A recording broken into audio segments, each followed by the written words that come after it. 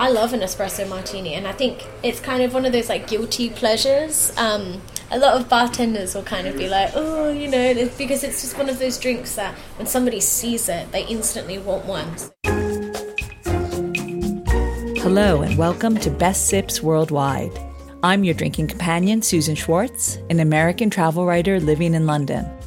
Thanks to my mother's love of martinis, the first words I spoke were shaken, not stirred, and I've been obsessed by the history of cocktails ever since. Through the years, I've been lucky enough to sip some of the best made by the best. Hear that sound? It's time to cozy up to the bar and let me introduce you to the movers and shakers of the world's most famous watering holes. Time to get rid of the idea that the only coffee drinks out there are the espresso martini and the white Russian.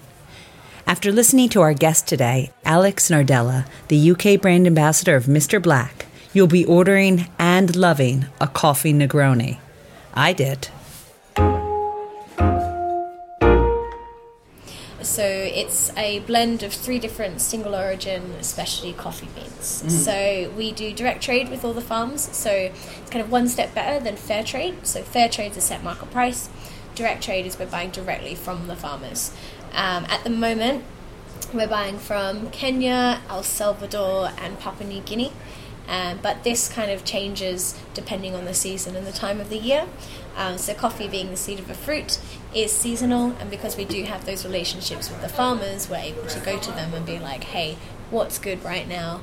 And then kind of that gives us a lot more kind of opportunity to play around and discover new coffees. Were the founders really big coffee drinkers beforehand? Kind of. So we've got two brand owners. We've got Philip Moore, who's our distiller, who ran Australia's largest herb nursery for about 20 years before he started distilling, and he's won loads and loads of awards for his distillation. And then Tom Baker, who's kind of I guess the face of the brand, who used to be in industrial design and worked for loads of big companies doing ad campaigns and things like that. So we had to stay up a lot of late nights drinking coffee. Pretty much. And he was kind of like, you drink so much coffee during the day and then you go out at night. Why is it that at 5 o'clock people are kind of like, oh no, I can't have a coffee? And then if they do, the coffee liqueurs that are available aren't actually using real coffee. Especially, yeah. Really? A lot. There are a few brands which are using real coffee. So Galliano Ristretto uses a blend of Robusta and Arabica. St. George Nola uses real coffee as well as some chicory as well. But a lot of other big brands will just use coffee flavors and extracts. Whereas we're the opposite, where real coffee, no flavorings, no colorings, anything like that. We don't even filter it. So we were just kind of really passionate about coffee and decided to make a boozy coffee that tasted like coffee. And of course, the most famous drinks are probably an espresso martini that uses coffee. Yep. And I guess Kahlua and cream, kind of. Yeah, like a White Russian, Russian, the right. kind of Big Lebowski. Yeah, I think coffee liqueur kind of got a bad rap. And I think a lot of that has to do with the fact that coffee liqueurs in the past didn't really taste like coffee. It was more kind of syrupy, kind of sweet, vanilla-y caramel kind of flavors. Whereas with Mr. Black, because it is real coffee, you have the beautiful chocolate, caramel, licorice tones, but then you also have that bitterness that you get from coffee. So you can use it in so many different ways. So well, hold on. I'm going to stop you there just for a second before we get into the cocktails, because I want to talk about you for a second. Now, you are Australian, and the product is Australian. Yes. Is that just a coincidence? A happenstance? I think so. So I'm originally from Melbourne, Australia. We make Mr. Black about an hour north of Sydney, the Australian Central Coast. So different state, about a 12-hour drive apart. And I was actually living in the UK before Mr. Black was even anything. So I joined the company about a year ago, coming up to a year. And yeah, I think it was just kind of a happy kind of coincidence. My friend Mitch, who now lives in LA, owns a bar in LA, but was working for Monkey Shoulder at the time, originally worked for a distribution company in Australia. When he heard that Mr. Black was coming to the UK, he got in touch with me because he thought that I'd be a really good fit for the role. So yeah, got in touch with me, passed my details on to Tom. Tom then got in contact with me. It was like 3 or 4 interviews, I think, phone interviews and then face-to-face interviews. And your friend Mitch said you'd be good for this role, so obviously you had a background in cocktails. So why don't you tell me a little bit about that? So I've been working in hospitality for as long as I can remember, basically. Like, I mean, when I was a teenager, I worked at McDonald's for like 4 and a bit years. I love that you call that hospitality, but yes. Well, the training you get is actually really, really good. They like basically teach you really good ways of structuring everything, and like fast, efficient service, which is great. And my grandmother owned a tea rooms and gallery and a bed and breakfast, so I'd help her out on the weekends and things like that. And then when I was 19, I was working in an office, but I got a part-time job working in a drum and bass nightclub to save some extra money so that I could travel overseas. So when I was 21, I left Melbourne and I went to Mexico for a few months and then went to Peru. So you learned a lot about tequila and then a lot about pisco, right? Yeah, I drank a lot of tequila, a lot of mezcal as well. It's really funny, in Oaxaca, there's like these big supermarket chains which have loads of flavoured mezcals. So like over in the UK and in Australia, mezcal is this really kind of like traditional precious thing. But I remember being given little samples of flavoured mezcal in Mexico and being like, this is so delicious. We can't get any of that here. So yeah, Peru, was working in a hostel, and then went to Buenos Aires in Argentina, fell in love with the city, stayed for 1.5 years. And was working in cocktail bars in Argentina. Was there a draw to cocktails and cocktail bars? I think, or just you happened to find yourself there? Yeah, I think it was. I was traveling and I wanted to continue traveling. And hospitality is such an amazing industry that it is something that you can do anywhere in the world. Like there's bars in every part of the world, and I guess I was just really lucky to find jobs in like good cocktail places. And so after 1.5 years in Argentina, I moved back to Melbourne, where I started working in more kind of fancier places, I suppose. So in Melbourne, I worked at Eau de Vie, which was awesome, and kind of my first kind of introduction to like the speakeasy style. So we had to wear like 1920s clothes and things like that, which is really lovely. And then was in Kodiak Club, which is an American whiskey bar, which is more of a party bar, but had an amazing, amazing selection of whiskies. And then I moved to Scotland. Oh boy! So I was working in the Bon Vivant up in Edinburgh. What drew you to Scotland? I fell in love with a Scottish lad. Yes, that can do it. And his visa was up, and I was like, hey, I've never been to Scotland, so...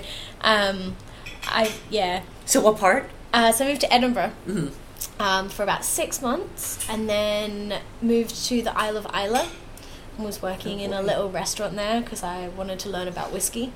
And I thought, there's 8 distilleries on Islay. So I was like, hey, go there, learn about it. Like on my days off, go and visit a distillery. So I worked there for a summer, and then moved to Glasgow.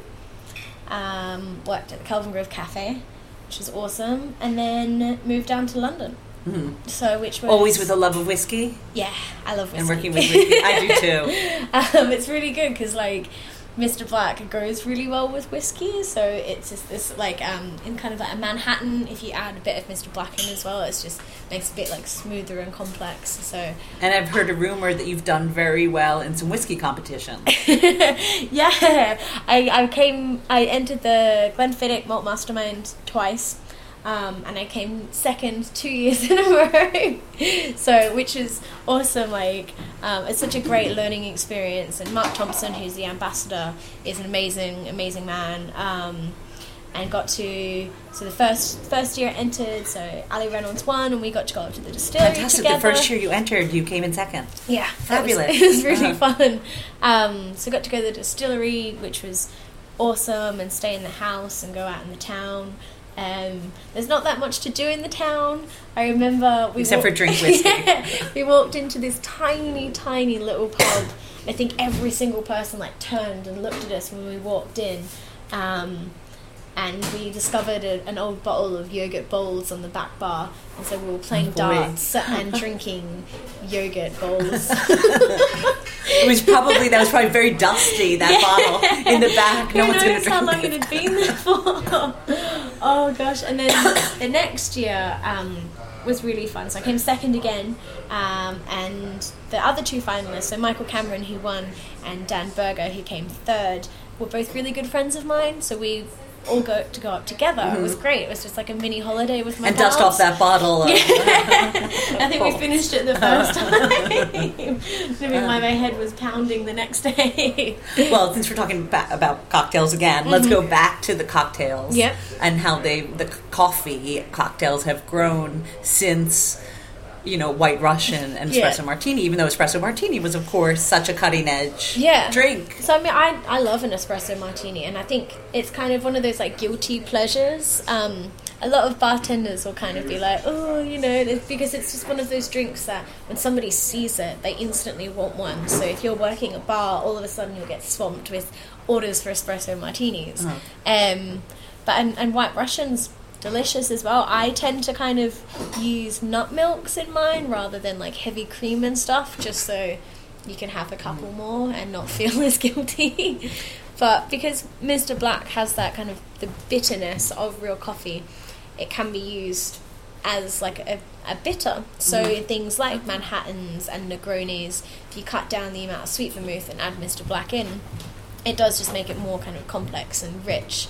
So it's not all about, I guess, the coffee flavor. It's using the coffee as an enhancer, kind of. Well, coffee's amazing.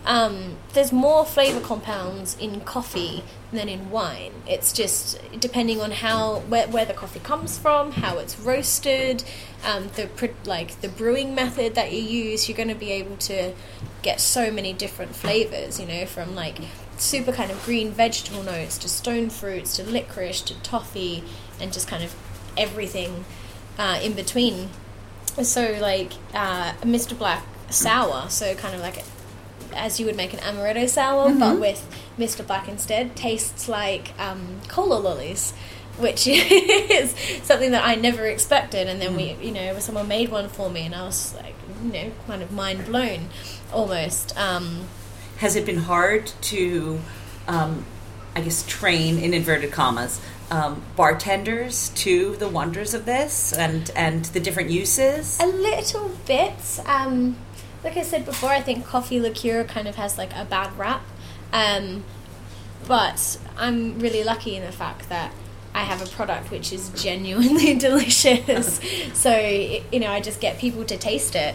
And that 9 times out of 10, that will kind of convince them to what they can use. And I'll go to a lot of bars and I'll ask them to make me a drink. Hey, can you make me a Harvard, but can you add this in a little bit of Mr. Black in instead of your vermouth? And then when they taste it, they're just kind of oh wow. I wasn't expecting that, which is awesome, seeing that little surprise on their faces. And it must be great to have kind of a clean slate, because it's not an old brand.